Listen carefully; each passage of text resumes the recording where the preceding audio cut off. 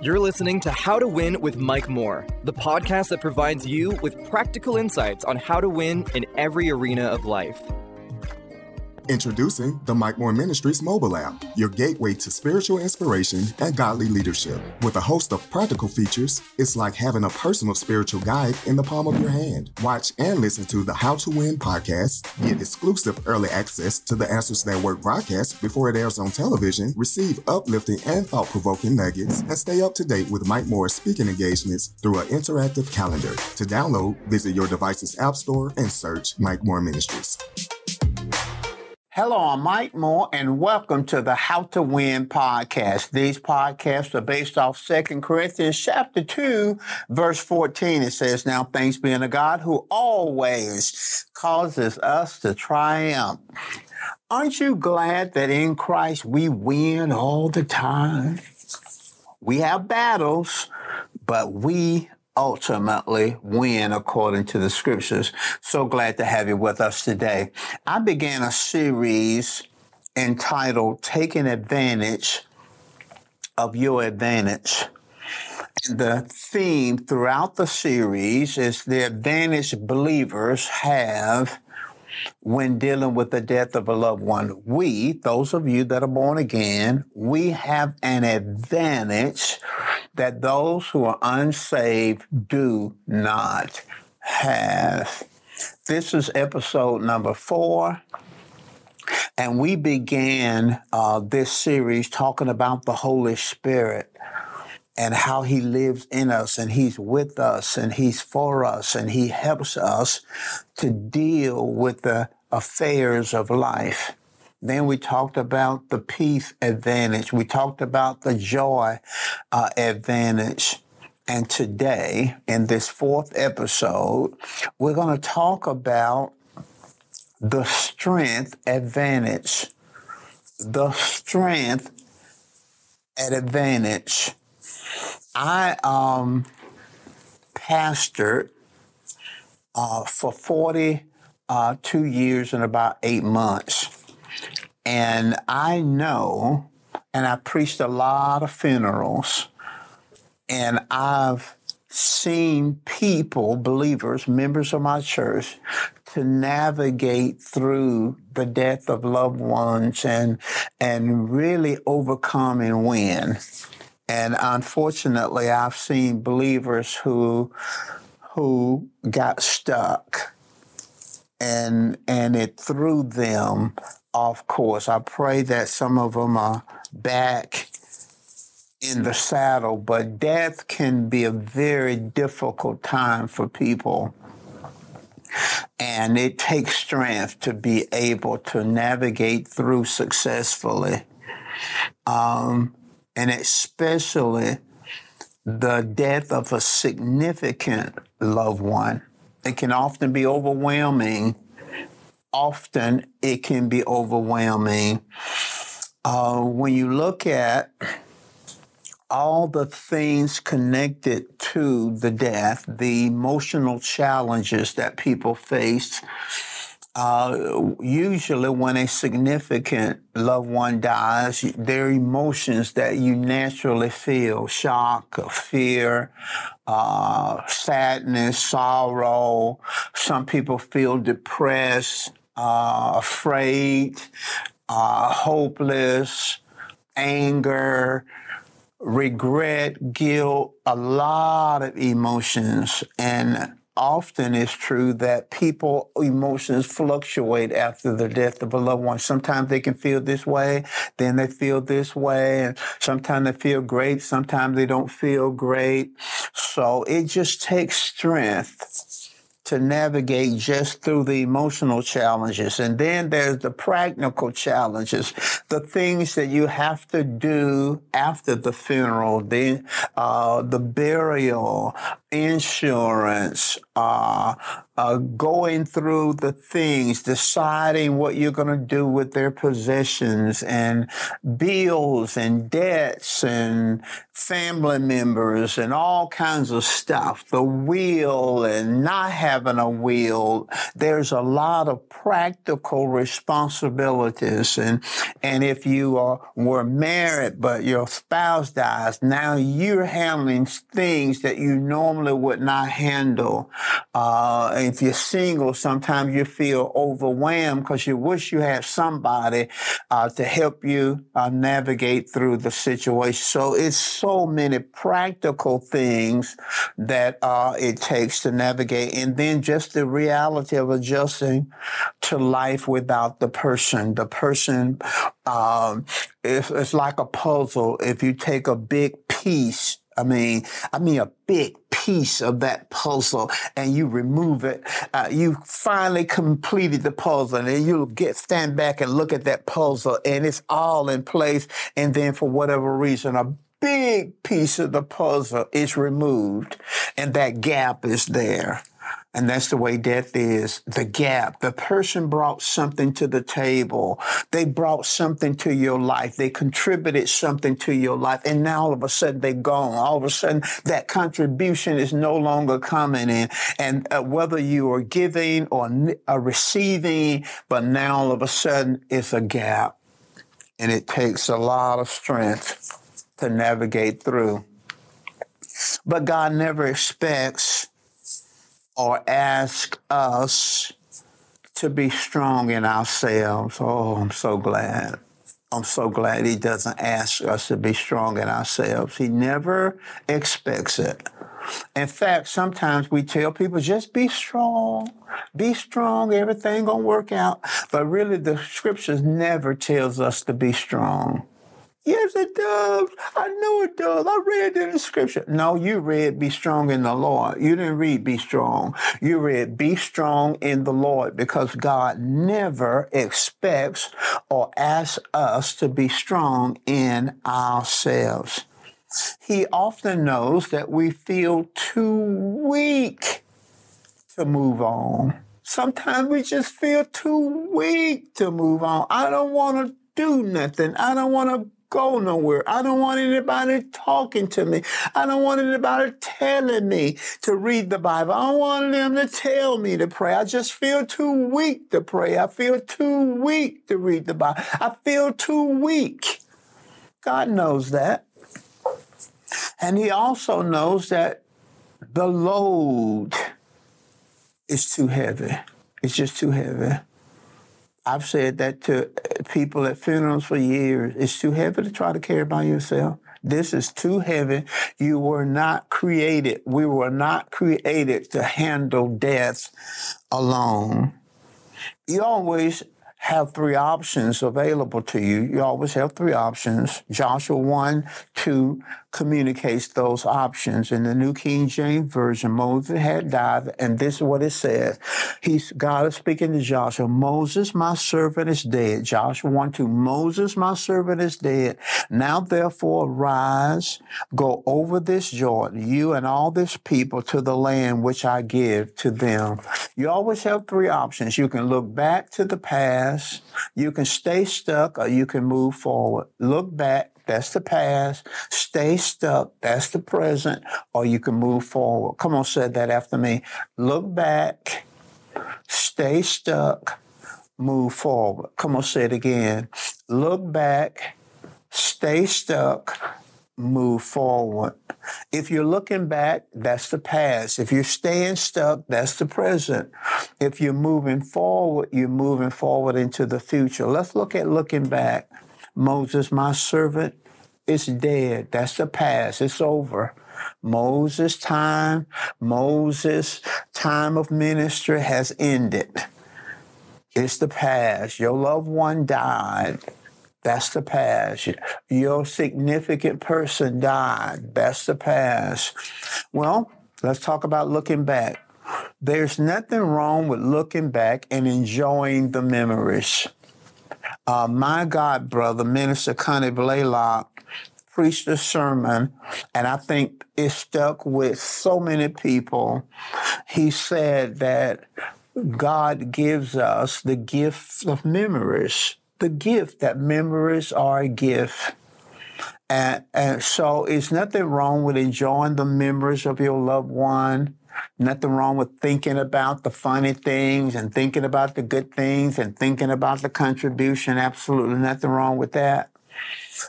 Remembering the opportunity you had to spend time with that person and enjoy that season of life. Nothing wrong with looking back. Nothing wrong with enjoying the memories. But there's plenty wrong with guilt, regret, and reliving or trying to hold on to the past. There's plenty wrong with guilt. Guilt does nothing positive for you. There's nothing positive. If there's something that you should have done or you did, let's say your parent died and you're a teenager or you're a child or whatever, and you said something wrong or you did something wrong, you just tell God, forgive me for doing that, and then you move on. God doesn't want you to wallow in. Regret is the coulda, woulda, shoulda. I wish I had. I wish I could. I wish I did. There were times when I should have called my mother more. My mother knew I loved her, but there were times I should have called her more. And then when she died, I started thinking, man, she wasn't asking for that much. She wasn't asking for that much. What I had to do, I had to forgive myself, and I had to ask God to forgive me, and I had to move on. Regret, reliving the past, you can't relive it. I see people trying to relive the past. They're holding on to stuff on the voicemail. They got the person's voice on the voicemail. They got movies and they watch the movies all the time, and they listen to the voicemail because they want to hear their voice, and they've been doing that for years. And then they keep the room the same way. Don't move anything. Don't give any of the clothes away. They just try to relive the past. You notice that God hid Moses' grave?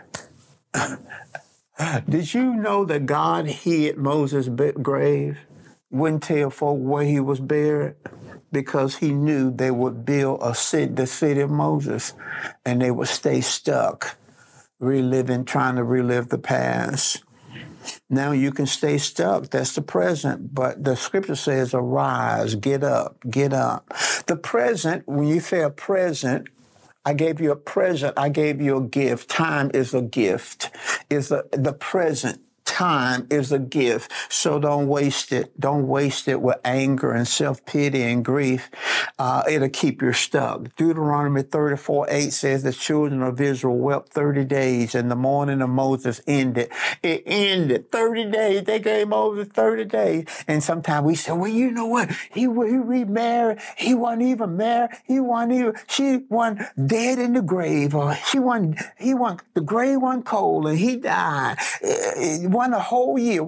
They gave Moses just 30 days. They gave Moses 13 days. They gave Moses 30 days. They mourned for Moses 30 days. And the scripture says the mourning ended. So you can look back to the past, you can stay stuck in the present, or you can move forward to the future. Moving forward, go over this Jordan, God says. Now, granted, it's going to be enemies over on the Jordan side, on the other side, the promised land. There's going to be some enemies, so there's going to be some adjusting periods you're going to have to do. And it's going to feel like enemies sometimes, adjusting to the absence of that person, but there are going to be opportunities. It's going to be opportunities. In fact, Joshua lived on a level Moses never lived on. There are going to be opportunities, but the promise is that God said to Joshua in Joshua 1:5, I'm going to be with you. Maybe enemies over there, but I'm going to be with you. Maybe have to adjust to Moses' death, but I'm going to be with you. And that's what God is saying to you. I will be with you. So, But what if we feel too weak to move on? I feel too weak to move on. I want to give you a text. I want you to study it. It's Isaiah 40, 28 through 31. I want you to study it. I want you to meditate it. You said, but I'm too weak to move on. I'm too weak to move on. I got good news for you from Isaiah 40, 29 through 31. You can start at verse 28, but the answer's going to begin at verse 28. The first answer to you, if you feel too weak to move on, you just don't have the strength, then God has the gift of strength for you. Verse 29 says, he gives power to the weak, and to those who have no might, he increased strength. He gives power to you when you're weak. If you don't have it in might, he'll increase your strength. Second thing, good news for you. Resist the temptation of self-dependency and condemnation. You're going to resist the temptation of self-dependency. You're going to resist that and condemnation. Verse 30 says, even the youth shall faint and be weary, and the young men shall utterly fall. Natural strength has limitations, so don't depend on it. Don't depend on just going to be strong. No, that's not what I'm teaching you. That's not what the Bible is not saying grit your teeth and just be strong. No. No, resist that temptation to depend on yourself, and don't condemn yourself if you feel weak. Don't condemn yourself if you feel weak. Don't condemn yourself if you feel weak. I told you, God has a gift for you. He has a gift of strength, and you resist that temptation of depending on yourself. And then number 3, receive God's strength. Right there in Isaiah chapter 40, the Bible says in verse 31, they that wait on the Lord shall renew their strength. They that wait on the Lord shall renew their strength. They that wait on the Lord shall renew their strength. Wait on him. Now, that word wait doesn't mean, you're at the bus stop, you waiting on the bus to come. No. You waiting at the airport, waiting on your flight to take off. No. That's not waiting. Waiting there means to look outside of yourself. It means to look outside of yourself. Resist the temptation to self-dependency. Look outside of yourself and trust God. It's really almost like a paradox. You're looking outside of yourself, but you're looking inward to the Holy Spirit who's on the inside of you. You're looking outside of your efforts, and you're looking into the Holy Spirit who lives on inside of you. So that word wait there is not just patience, it's about trust.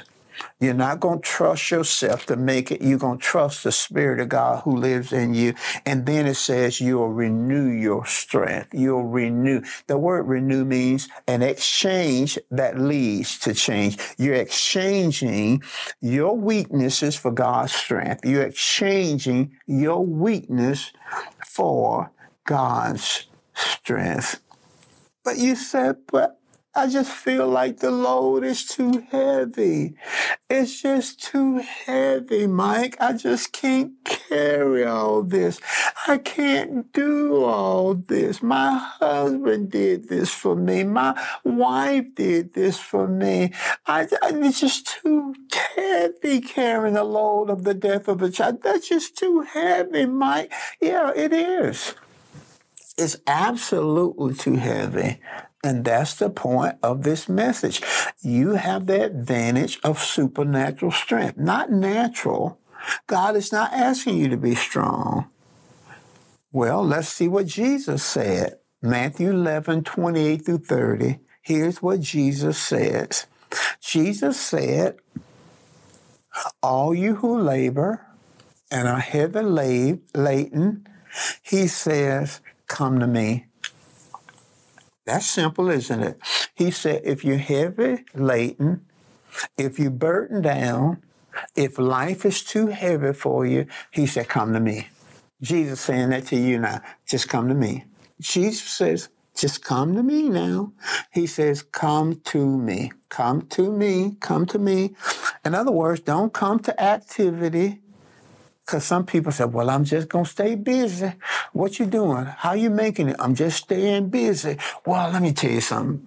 Busy, take your mind off for a minute, but the moment you settle down, those emotions and feelings and the burden just rush back on you. He didn't say come to activity. He said come to me. He didn't say come to alcohol. Well, I gotta have me a drink, man. I gotta, give me a cigarette. I gotta calm my nerve down. No, he didn't say come to alcohol, and he said come to cigarettes. He didn't say come to drugs. He didn't say come to sex. Sometimes people get off into sex because there's an emotional release when you engage in sex, but he didn't say come to sex, and he didn't say relationships. Now, I'm not contradicting what I said, but sometimes people, they deal with loss with a relationship. They don't give themselves time to adjust. They just jump into a relationship. They jump into another relationship. And often, here's what happened, maybe not in your case, but often people take that grief from one relationship over into that next relationship. They take that pain from one place to another plane, because Jesus didn't say come to a new spouse, and there's nothing wrong with remarrying. I'm not speaking against that. But Jesus didn't say come to another relationship. He said come to me. Come to me. So how do I come to Jesus? You come to Jesus through his word. You run to the word. You listen to these teachings on taking advantage of your advantage. You get my book, Weep Not, and you get in that word and you meditate in that word and you get that word. That's how you come to Jesus. Jesus says, come to me. And then in verse 29, he said, take my yoke upon you. Take my yoke upon you. The yoke that he's referring to is a neck harness. It is a harness for two animals placed over their necks for the purpose of working together. Not working separate, working together. And usually in that society and farming agrarian society, usually there was a strong ox that was yoked up to a young ox. This strong, mature ox was yoked up to a younger, immature ox. And the yoke was designed in such a way where the lead ox, that's the mature ox, would carry most of the weight.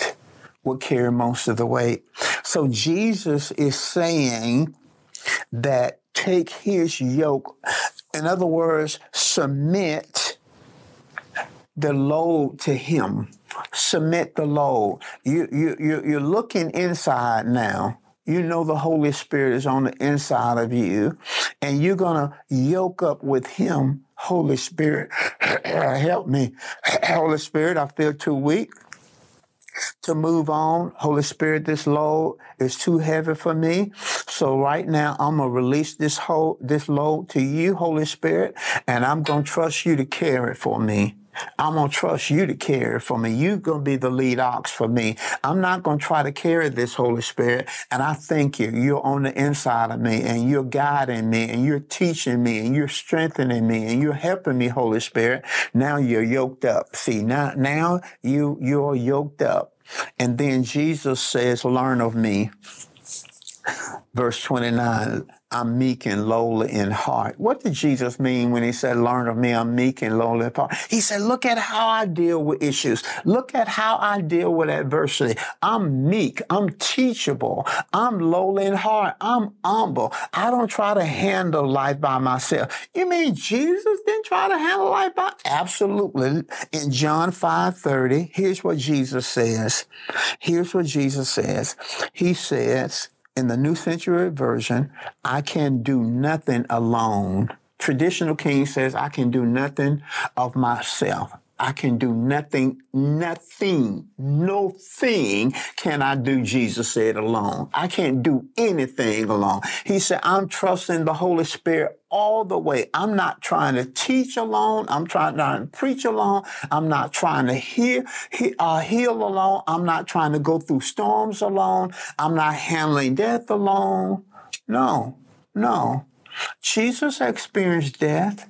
We don't know. Scripture doesn't specifically indicate it, but Jesus' natural dad, Joseph, died. You say, how you know he died? Because he's absent. Mary is present. He's absent. He died. Jesus ended up leading the family. Jesus ended up leading his younger brothers. And here are some brothers and sisters. He was born of the Spirit, but I'm saying he lived in the home of Mary and Joseph. All the way up to 12, we see Joseph. After that, we don't see nothing about Joseph. Even in his young ministry time, you hear nothing about Joseph. Why? Because he died. Joseph died. And Jesus became the leader of the family. So he understood something about death. He understood what it meant to lose a loved one. John the Baptist was Jesus' cousin. John the Baptist got beheaded. He understood what it was like to experience the death of a loved one. But he said, I can't do nothing by myself. I don't try to do nothing by myself. So stop trying to handle this situation alone. Stop. Just stop it. Acknowledge. Go to God. Say, God, I can't handle this and I'm not going to try anymore. And now you're going to look on the inside and trust the Holy Spirit to help you. And the advantage that you have is that you don't have to face this thing and deal with it alone. Listen, I'm out of time.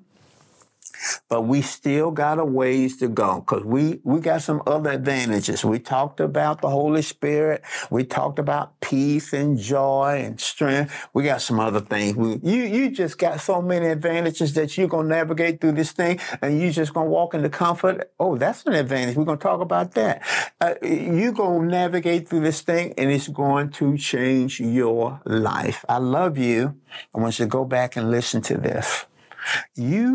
If you're experiencing death, I want you to go back and listen to these 4 episodes. I want you to get ready for the 5th one. I want you to listen to all of it. I want you to listen to the whole thing. And you say, well, but I don't need to hear that. Yes, you do. I want you to prepare yourself right now because the day will come where you're going to have somebody that you're close to die. And I want you to go back and prepare yourself so that you don't fall apart, be suicidal when death comes. I love you.